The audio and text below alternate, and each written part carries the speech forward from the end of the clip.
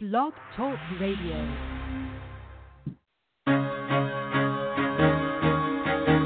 Carol the Coach. Sex, love, and relationships. We talk about it here. Carol the Coach. Compassion with contemporary relevance. I am a psychotherapist. I can be your personal life coach, and I can help you with your issues. There are no problems too small or too big. You can talk about anything. Speaker, columnist, radio TV host, and commentator.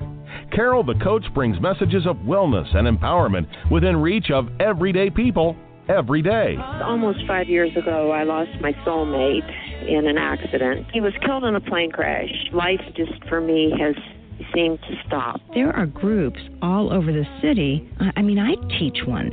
It is a specific way to start thinking so that you shift how you see the world, which then shifts your energy, and then you feel better and you actually see things differently. Carol the Coach.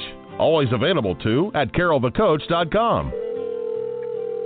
Now, I've got Russell on the line. I'm 47 years old. I'm a truck driver. I'm married. I have a wife in San Francisco. Okay.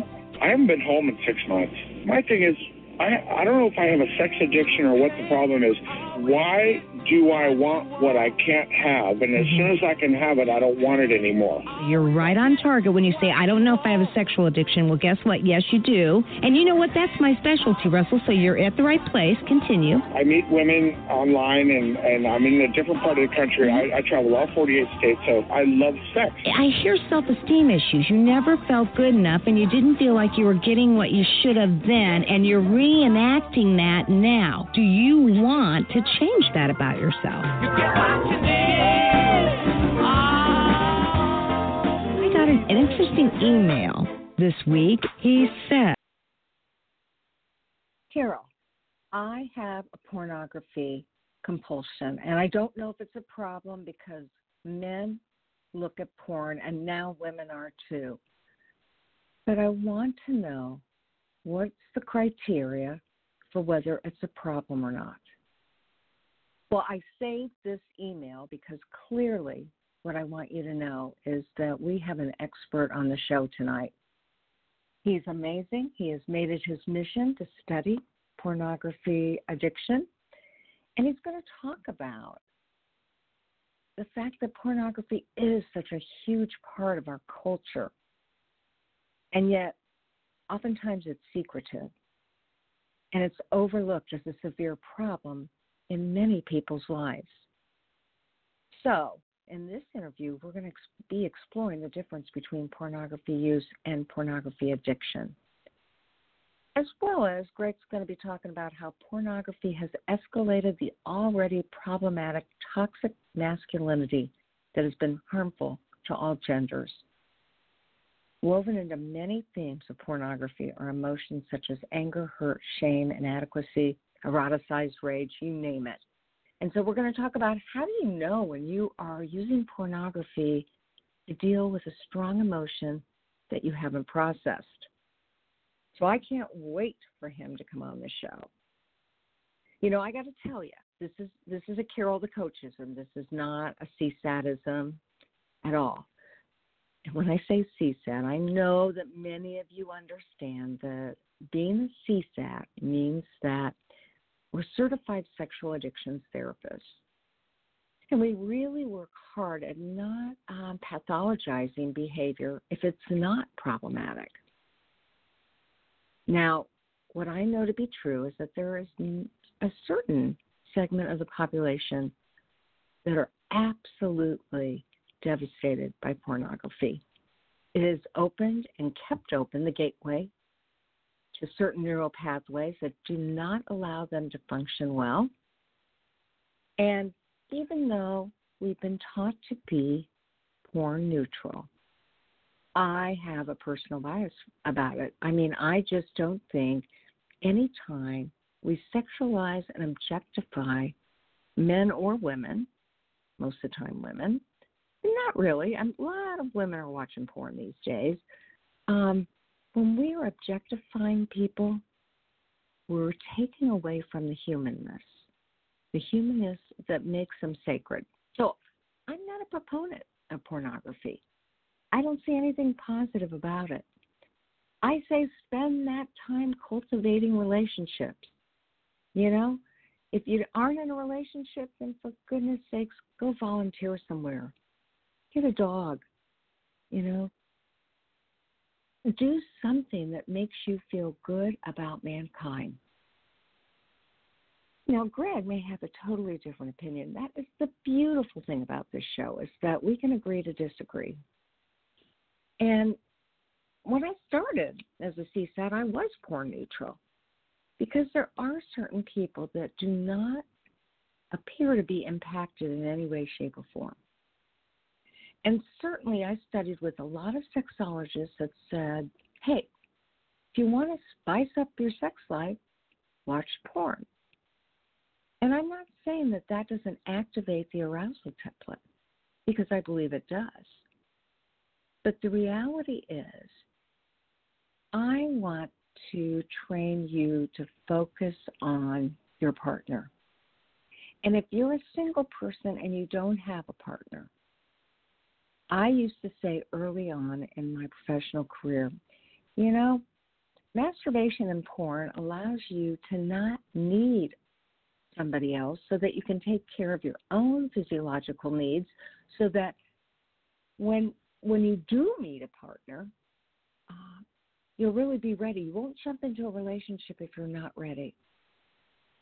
I don't say that anymore either. Not that I think masturbation is wrong. I believe that most people cannot masturbate without objectifying others, without reverting back to what they've seen in pornography. So it becomes a very slippery slope. And so I say, you know, it's not that I want a single person not to be able to please themselves. But I do think there are other ways of pleasing the body that are not going to objectify. Go in for a good massage. Get some great reflexology. You know, I mean, there are plenty of things you can do that will keep you in tune with your body. Okay, I'm going to be asking Greg about this. He doesn't even know that, but I am. Because, again, one of the things I know is that I'm certainly open to other people's ideas. And my ideas have changed. Like I said, I used to be porn neutral. Now I'm not. I used to be, it's okay to masturbate and look at porn. Now I'm not. And I also know that you all have to come up with what is comfortable for you. I would never want to impose my beliefs on you. I only share my recommendations, and then guess what? It is all up to you to decide what works for you. I'm not a bully. I don't want to coerce you into thinking something other than what you believe is true for you. So, to the man that sent me the email, I would say, hey, that probably depends on how you feel about yourself, your body, your values, and your relationships. And that is a Carol the Coachism. Now, let me tell you, before Craig comes on, I am so stoked. My Help Her Heal online course is officially up. It was actually up last week, and I didn't like how it looked on my website. And so my webmaster did a beautiful job of putting it together. And so if you want to just take a preview, go to www.helpherheal online course. It's on the home page. It's on the products page. It shows you, it runs down the curriculum. I do a video where I describe what you'll be getting. And there's a special discount until November 24th.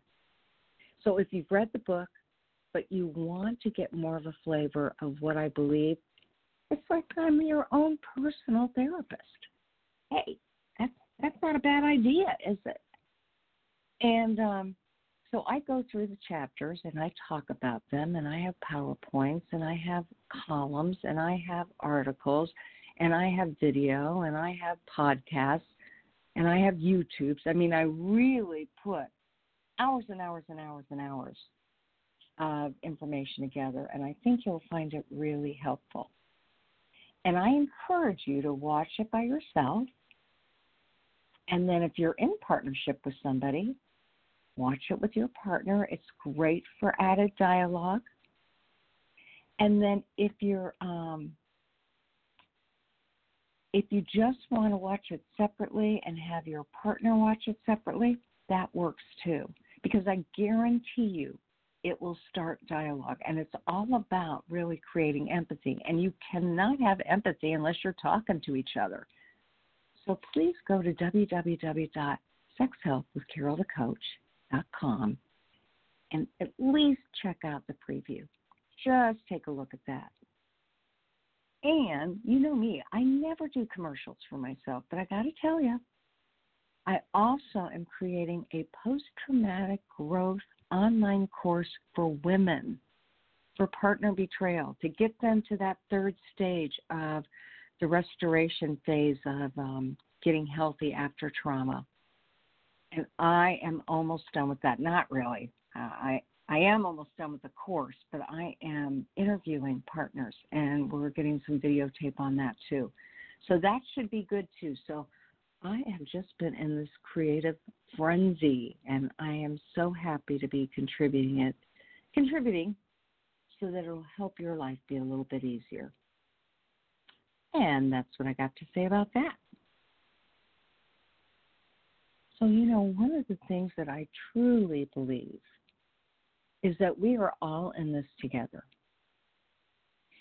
I was talking with a group of men a couple of days ago, and they were talking about how difficult sexual addiction can be because it activates that reward center, and when they slow that down, they gain weight.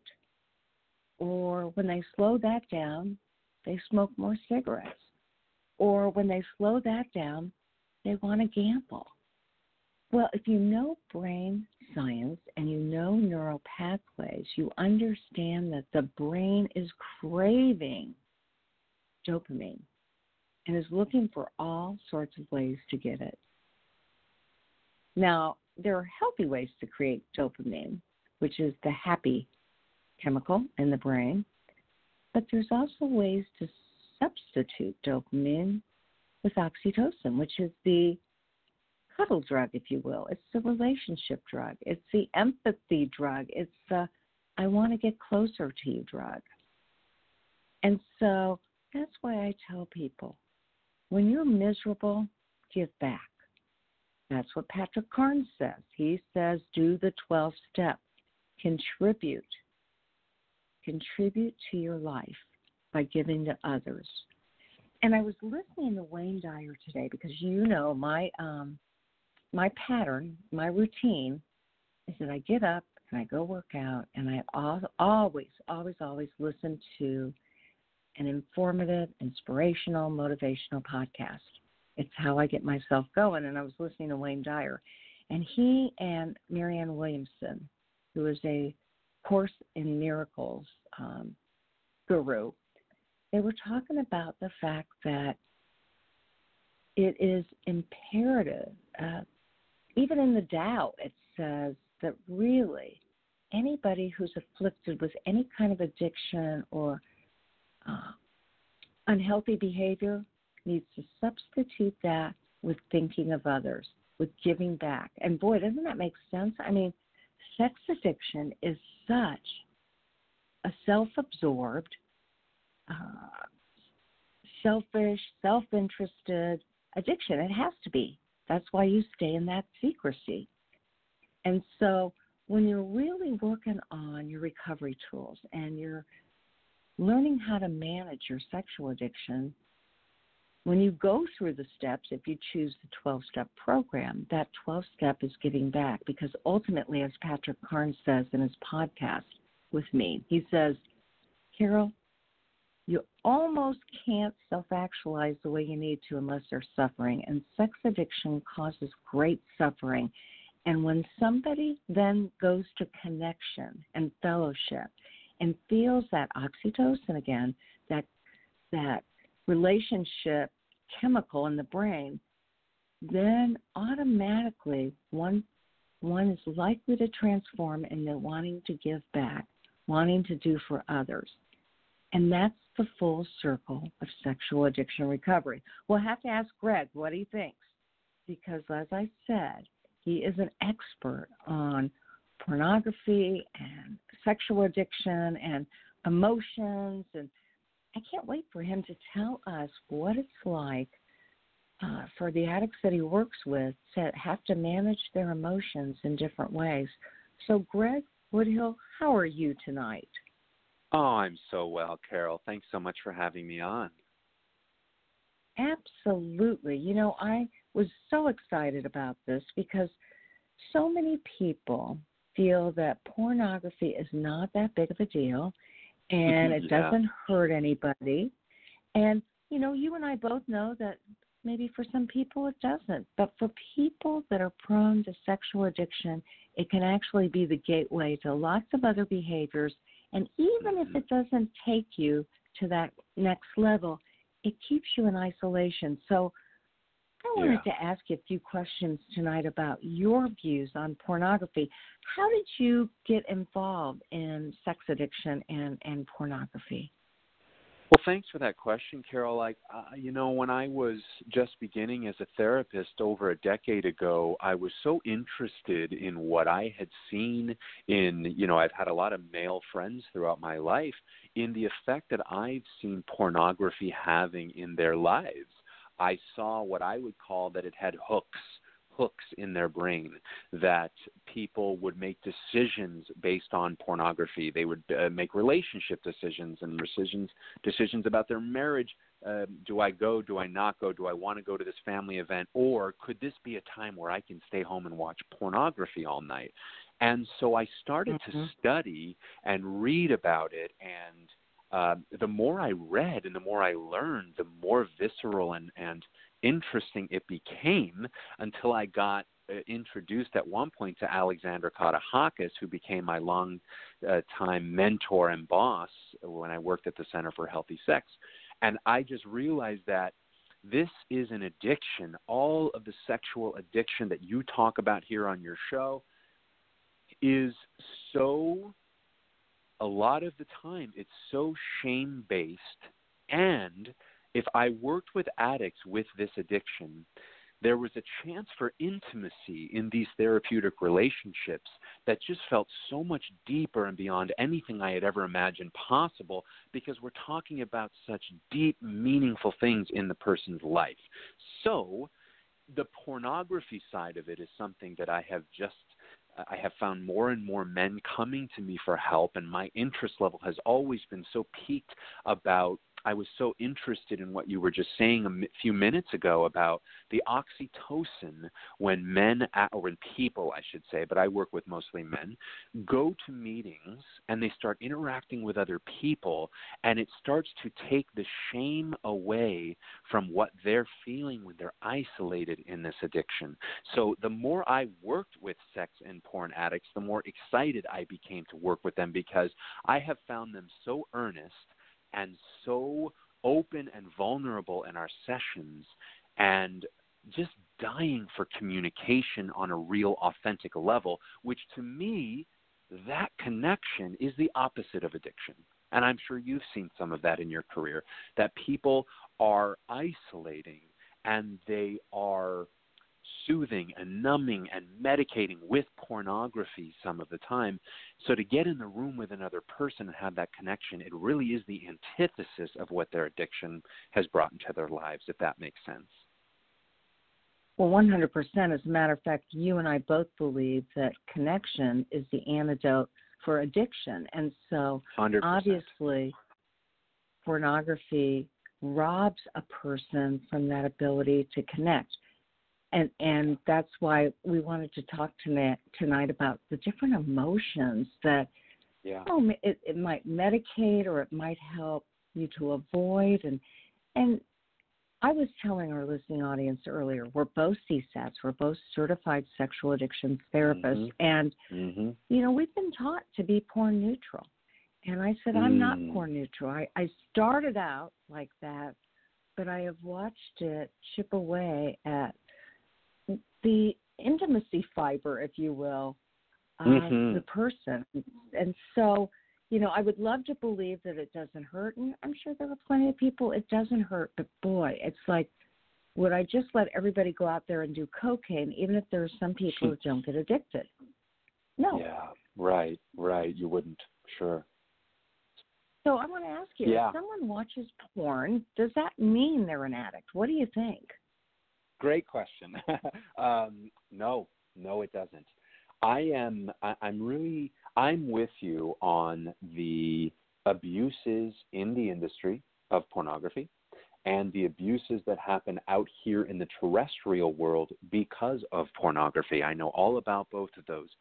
And so morally or ethically or in a religious way, I don't tell people that they should or shouldn't watch pornography or that it's a sin or that it's bad or wrong. But I agree with you 100% that it is near impossible for someone to separate what they're watching over and over and over again for, days, months, years, decades, from what their brain encodes as what they are turned on to, their arousal template, and as you asked a moment ago, their emotions.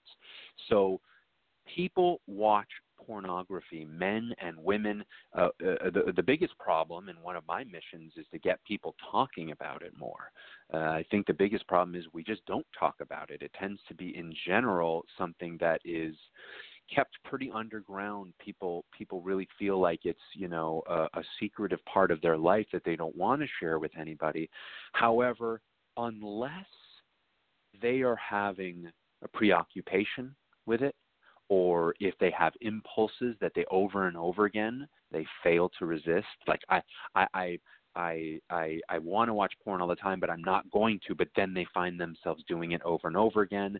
They're losing time because they're just doing it so much. They try to stop and they can't.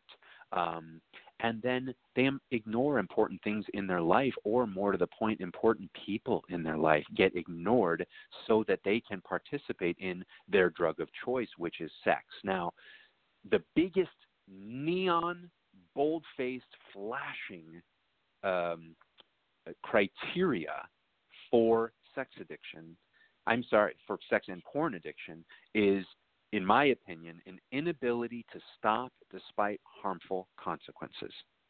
Over and over again, it's hurting my school, it's hurting my relationship, it's hurting my physical self, it's hurting my spiritual life, it's hurting my friendships, it's hurting my job, but I just keep doing it. To me, that is addiction in a nutshell.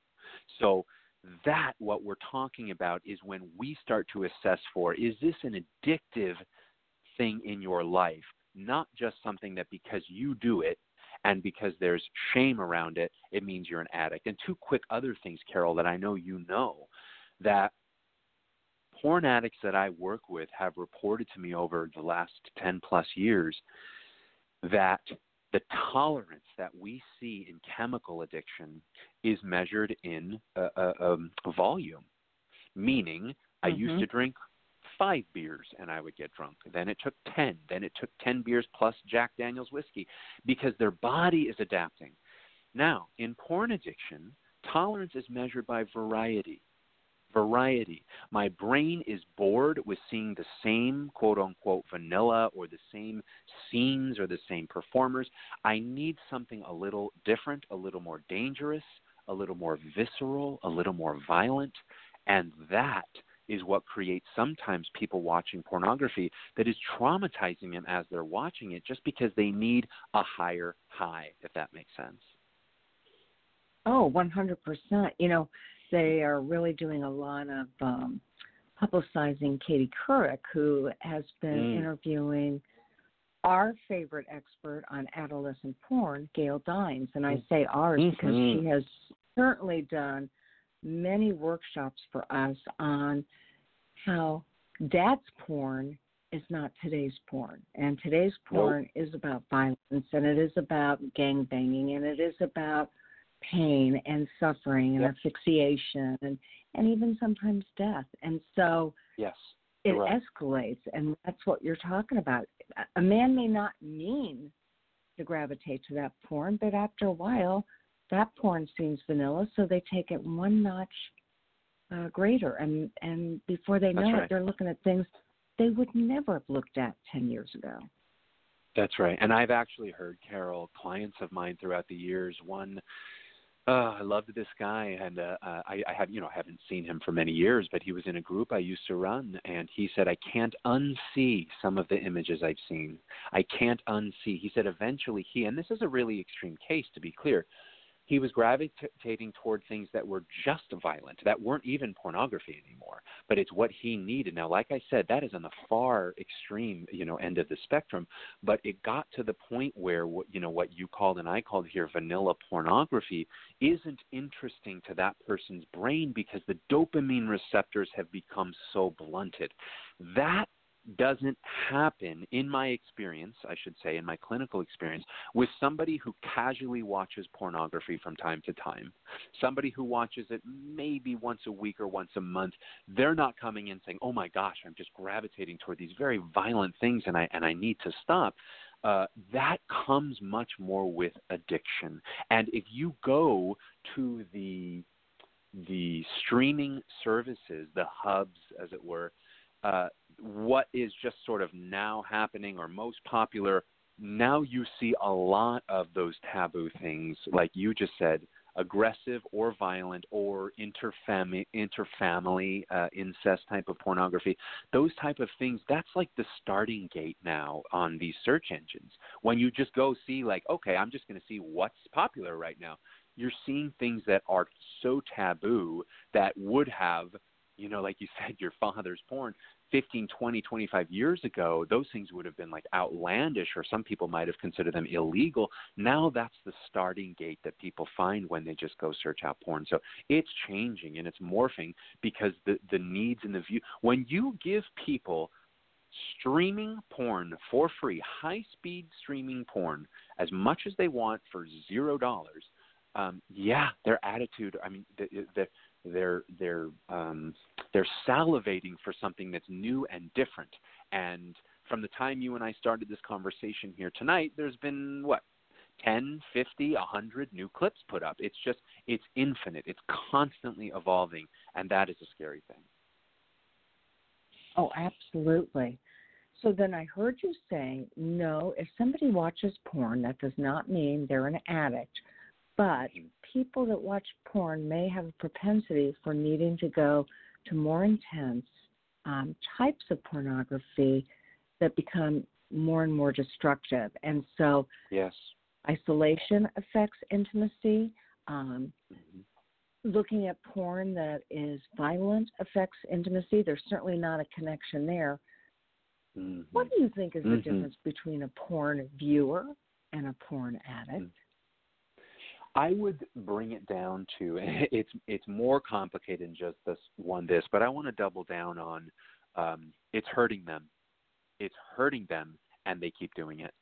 To me, I would say, and there are diagnostic criteria and there's self-assessments online that you and I refer people to. However, to me, that's the difference. Somebody who watches it versus somebody who can't stop.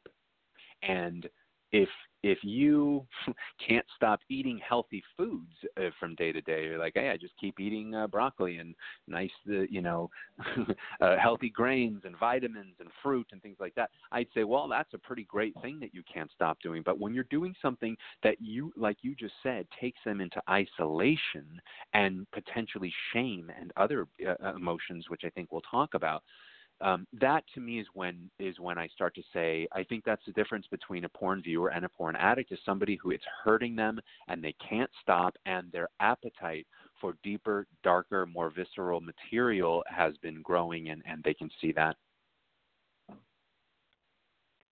Okay, so now, obviously, when people come to me and they say, do you think porn's dangerous? Or you have a couple come in and he says, porn is not dangerous, and she's saying, yes, it is. I want to know, what do you think? Would that be a word you would term for pornography? Do you see it as being dangerous? For many people, yes. Yeah. for a lot of people. I've said for a long time, my little catchphrase is that pornography is kryptonite to intimacy.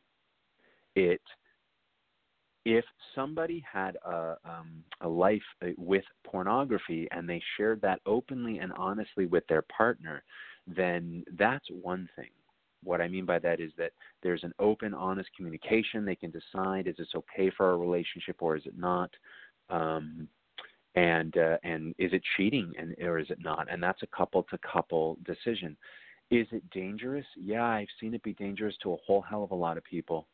So I'd say I've seen it be dangerous to enough people that I would say in general, I really would warn anybody against developing a habit with it. And I'll tell you who it's worse than dangerous for, Carol, in my opinion, is kids and teenagers.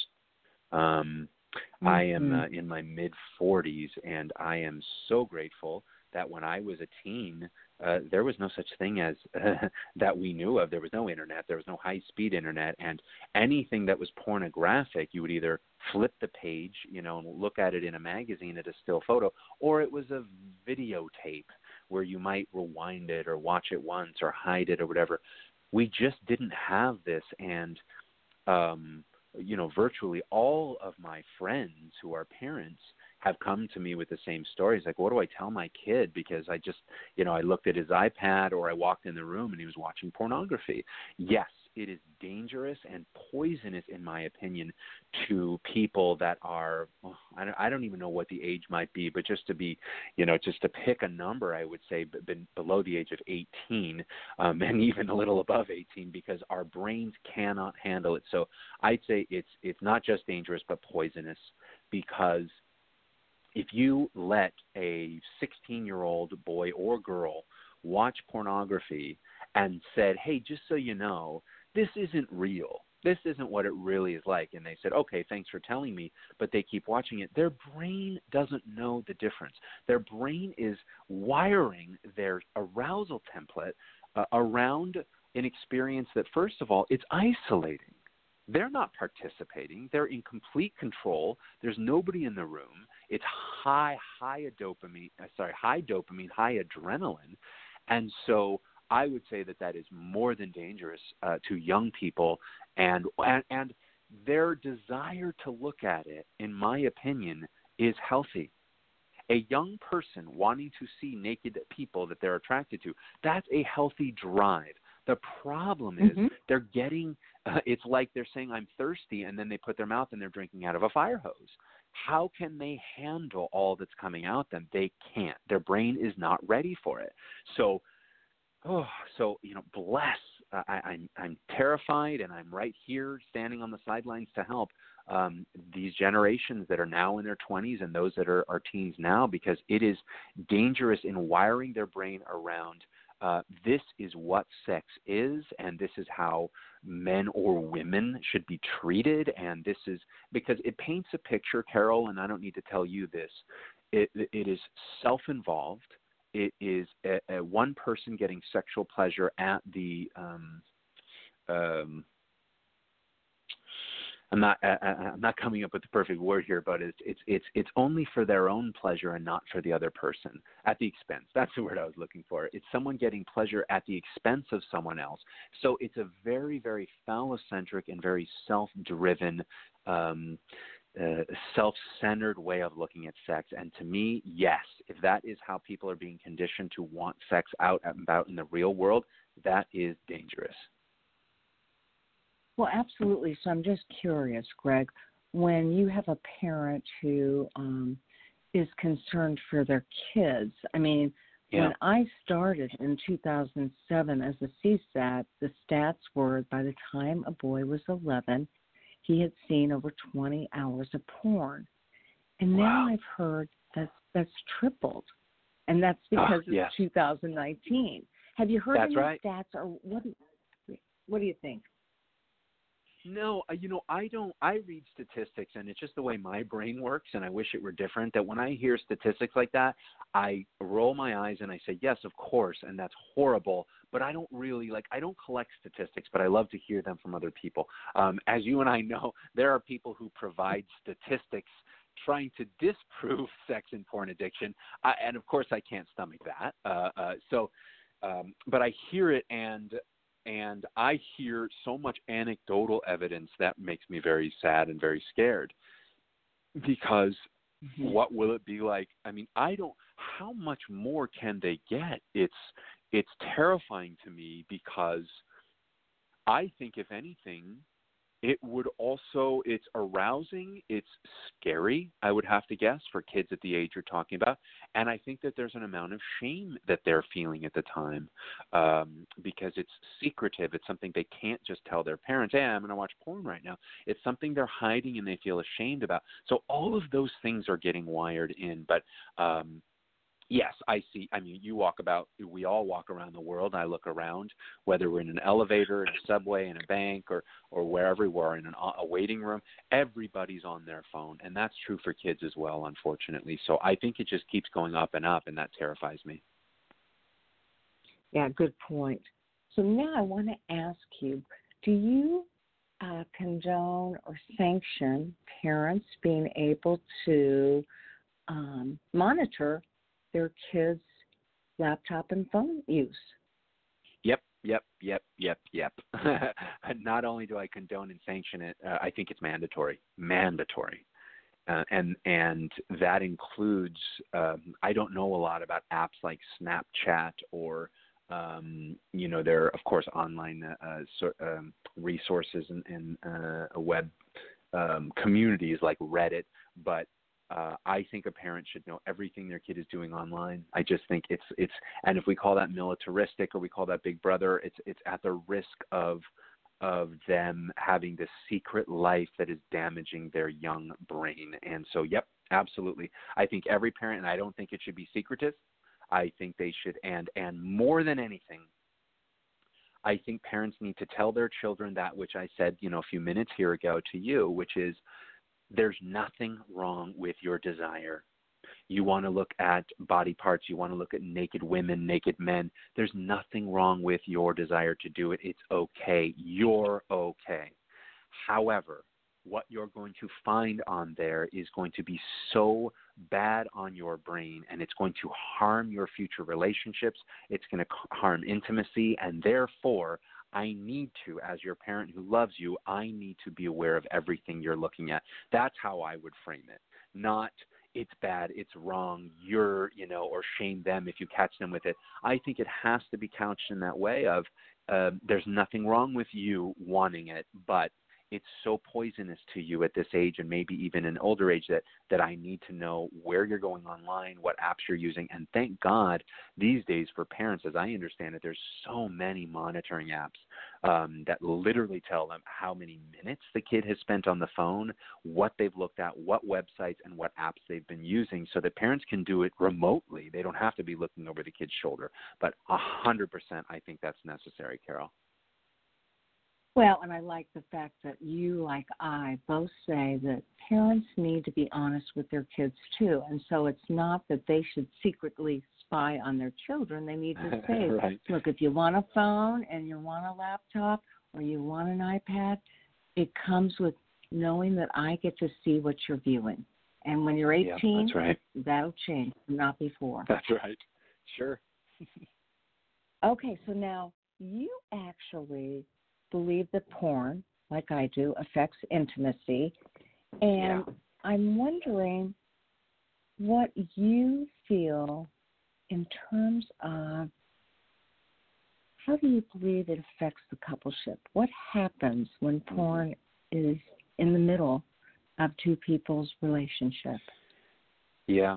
Well, everything I've heard and read and studied points to the fact that an abundance of porn use by either partner or both partners, it puts a wall up neurologically and then metaphorically, a wall in between the people. What I find more than anything is that if one person is addicted to pornography, or let's even just say a heavy user of pornography, without realizing it, it is creating a sense of the partner, the one not watching the pornography, of feeling unattractive and rejected and pushed away. I've heard that over and over again. So one partner is having their sexual needs taken care of, so to speak, behind closed doors, and they really don't have a libido in real life with their partner, and that partner feels it. So like a lot of partners in a lot of situations, they start to feel like it's their fault. Incorrectly and unfortunately, they start to feel like it's their fault. And to me, I have talked to so many of the men I've worked with who identify as porn addicts. When they are able to stop and become sober by working a program, which I know you pitch on this show, they are able to, for the potentially the first time in their life, they are able to see and feel the intimacy in their relationship and with other people, healthy intimacy even outside of their relationship, but actual romantic sexual intimacy that they can have with their partner, because they're no longer shooting, metaphorically shooting Novocaine into themselves every day, that they can show up and their emotions and their brain and their heart are actually there in the room. So it just drives a wedge between people there. And on top of all of that, a person who is heavily using porn or addicted to porn is also hiding it. So I've had clients ask me, many clients, can I have intimacy in my relationship if I just keep doing it but don't tell my spouse that I'm watching porn? Can we, though, still have intimacy? My answer, and there might be those who disagree with this, and that'd be fine, is no, you can't. Because I define intimacy as, I want to know all of who you are. I want you to know all of who I am, and we're going to love each other to the core of who we are because of that. That's intimacy.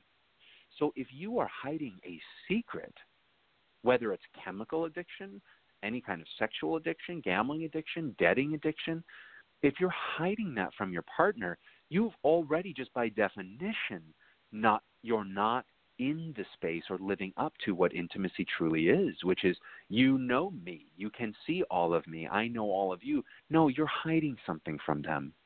So it is so detrimental, and like I said earlier, it's kryptonite to intimacy. It damages the partner's self-esteem, or at least it does a lot of the time. It can just crush their romantic and sex life.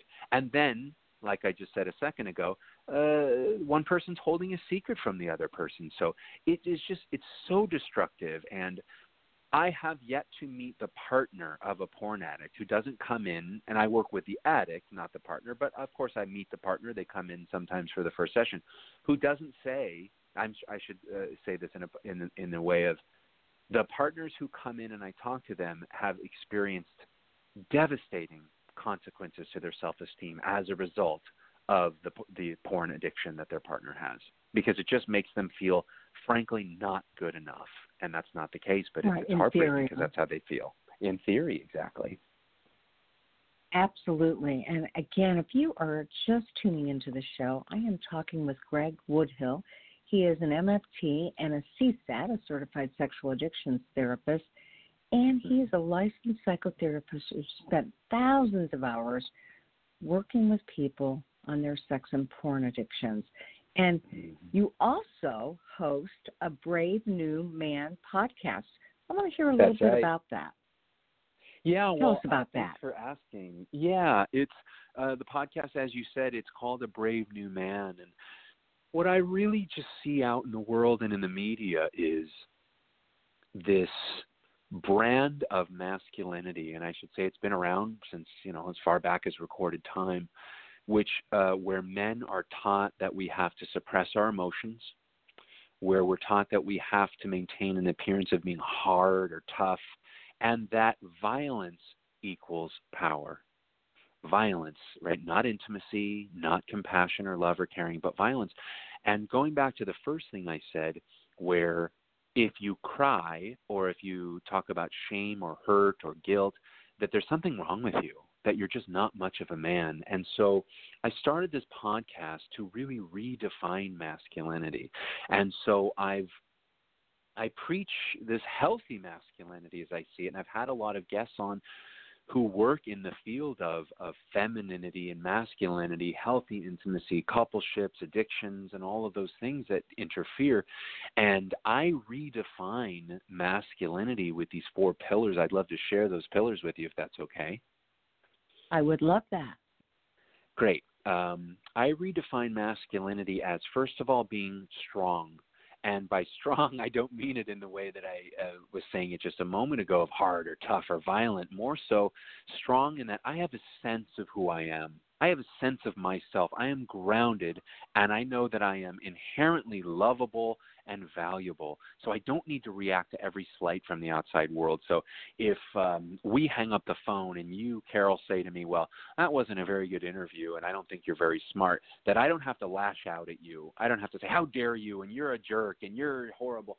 No, I can say, oh, okay, then I don't like that feedback, but okay, there's that, and I value myself, and even if I am horrible at, at being interviewed, that I still know I'm lovable, and I still know that I'm valuable, and I have people that love me. That's strong to me. Not strong like beating my chest like, a gorilla or a Tarzan, but more like I'm grounded, I'm rooted into the earth. That to me is a piece of masculinity. And the other one, the second one is vulnerability, which is I am strong enough in who I am. I can show you my emotions. I don't need to hide my emotions.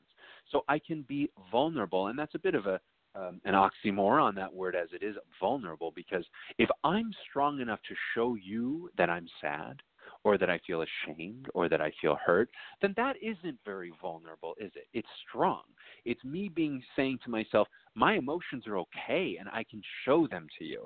But we call it vulnerability, and I love that word, meaning I can show you the parts inside that are wounded. And that's okay. And I seek out other people around me who do the same and want that from me, because to me, that's a huge part of intimacy. It's a necessary part. So the third pillar is empathetic and loving. Men who are curious about other people. How does this feel for you? Not let me tell you about me and that's how I need you to do it, but rather I love you because I see you as inherently valuable and inherently lovable as well.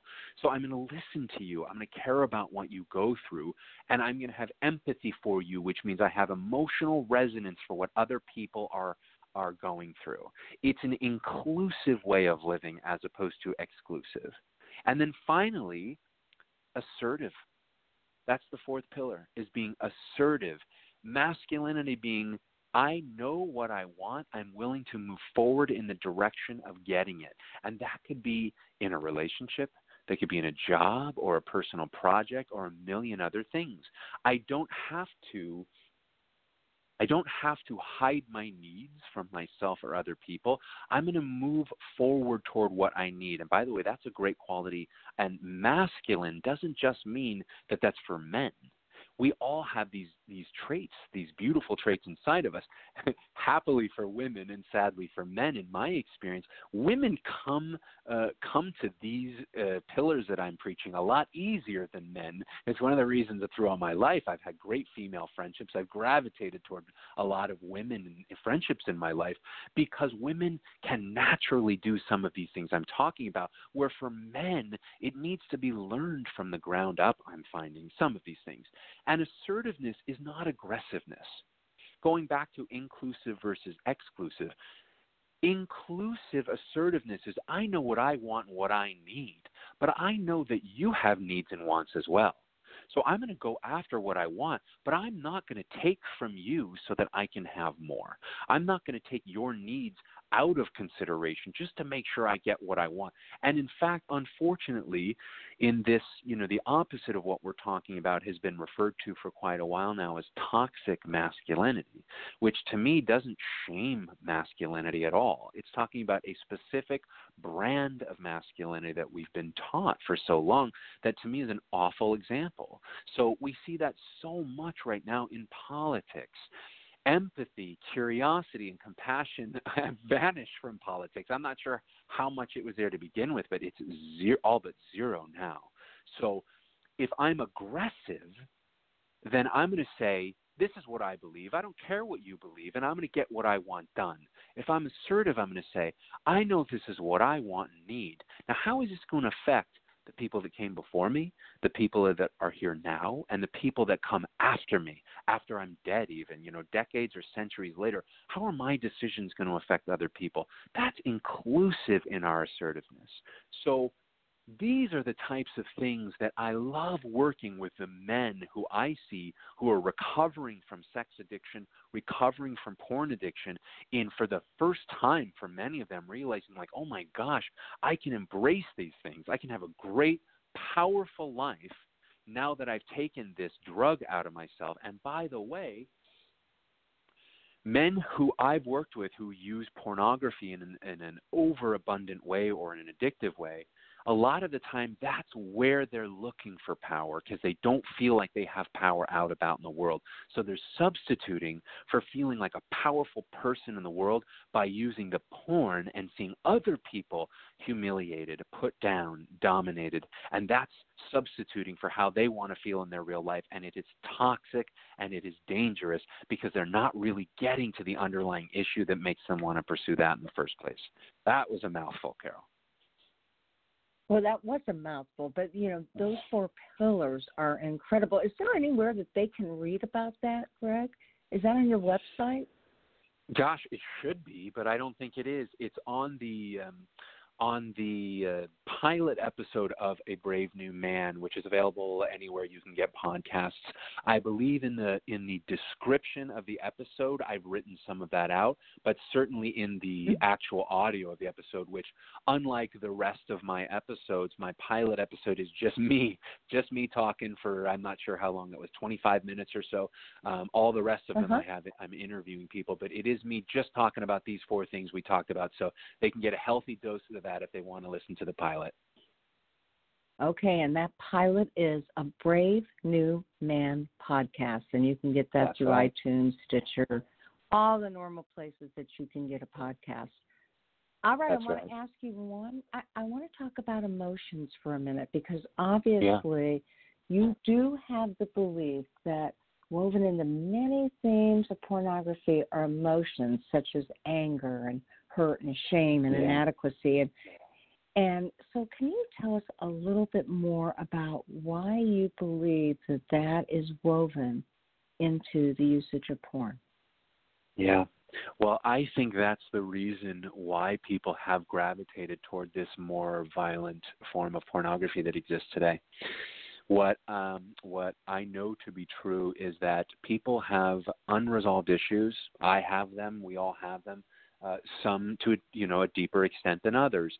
And when people have underlying issues they haven't healed or dealt with around abuse or shame or hurt or inadequacy or anger/rage,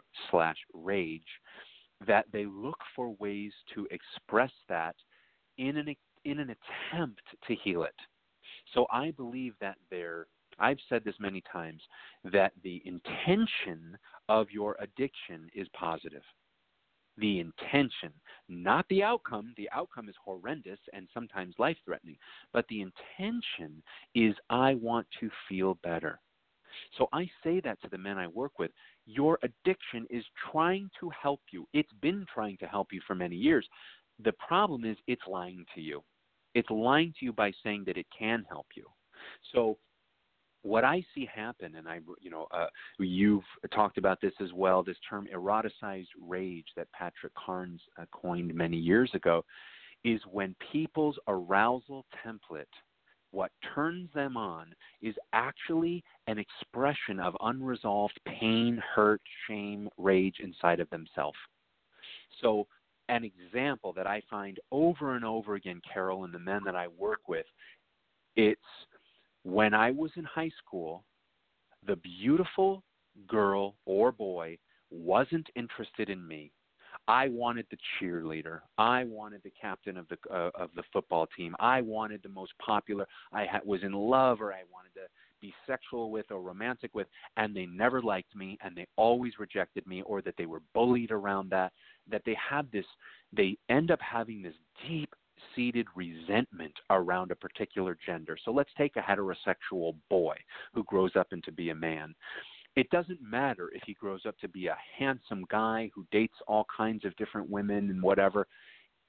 If he has this unresolved issue of inadequacy, and I put that in quotes, of feeling inadequate or feeling hurt or ashamed, that it so often translates into wanting to see women in pornography degraded, humiliated, dominated. Because somewhere inside of them, they're hurting so badly, and they feel, and their unconscious mind feels like that is going to help them express this feeling by seeing somebody treated so badly, because it's basically taking a representation, a projection of the girl that they had such a crush on that never liked them, or the many, many girls that didn't, and watching that beautiful woman be dominated. So it's like they're getting their revenge. It's like they're getting to act out all of the things they wish they could have done in order to feel powerful. And in order to feel powerful, that unresolved place inside of them needs someone else to be hurt or humiliated. So they, without realizing it, it's on loop. It's on loop. It's not like they see it 5 or 10 times and think, oh, good, now I got that out of my system. It's their unconscious mind trying to work through this sense of shame and inadequacy, but it has become wired into their brain as what they're turned on by, what they think is hot. So they don't realize that in many cases they're re-traumatizing themselves or just going deeper and deeper into that rage, and they're not giving themselves the opportunity to deal with the hurt that lies underneath it. Now, when they can heal that hurt, the need and desire to see other people hurt or humiliated, it dissipates, and it dissipates a lot. But it is such a sad thing because of the covert nature of it. It's sad because they don't realize that they're seeking out an expression of their shame. It's just now become, oh, this is just the kind of porn I watch. I just like to see people being hit and spanked and degraded and a lot of things that, I would have to use very, very explicit language to say, which I won't here. But basically, I want to see this thing done to people over and over again because it makes that part of their unconscious mind feel adequate and powerful, if only for 5 to 10 minutes. And so when we stop somebody from using that as their crutch, we can deal with the pain and shame from high school in the example I gave. We can deal with them feeling that they are still to this day inadequate, not enough. Even though it's not true, we can deal with it because they're not out acting it out sexually with their pornography over and over again. Yeah, no kidding. Well, Greg, this has been such a riveting conversation, and it's always nice to talk to somebody who really shares the same values because, there are 1,800 of us around the world, and understandably, many of us have different values. So, and like you said earlier, that's absolutely okay, but it's really nice when you're talking to another expert who believes in it the same way that you do. So I just want to ask you one last question before we end because we've got a minute left. I need to know, if people want to get a hold of you, how can they contact you? Oh, thank you for asking. My website is my name, Greg Woodhill, GregWoodhill.com, GregWoodhill.com. On there are links to the podcast, which you talked about earlier, and also a contact me form that they can just click and fill out and send me an email. So I'm always open to consult, and if they ever want to talk to me about their own issues, I am a licensed therapist in California, so I can only work with clients in California. But I'm always happy to be a resource for other professionals or addicts who are looking for some guidance. It's my pleasure to do so, and GregWoodhill.com is where they can find me. Thank you so much, Greg. Continued success and keep me posted on other projects. Let's talk soon. Thank you, Carol. Thanks for the work you do, and thanks for having me on. You're welcome. Have a good day. You too. Bye-bye. All right, that was Greg Woodhill, and obviously he knows his stuff. Hey, we're going to catch you next week, same place, same time. And as I say at the end of every show, there will only be one of you at all times, so fearlessly have the courage to be yourself. Make it a great week, and we'll talk again next week for more Sex Help Carol, the coach.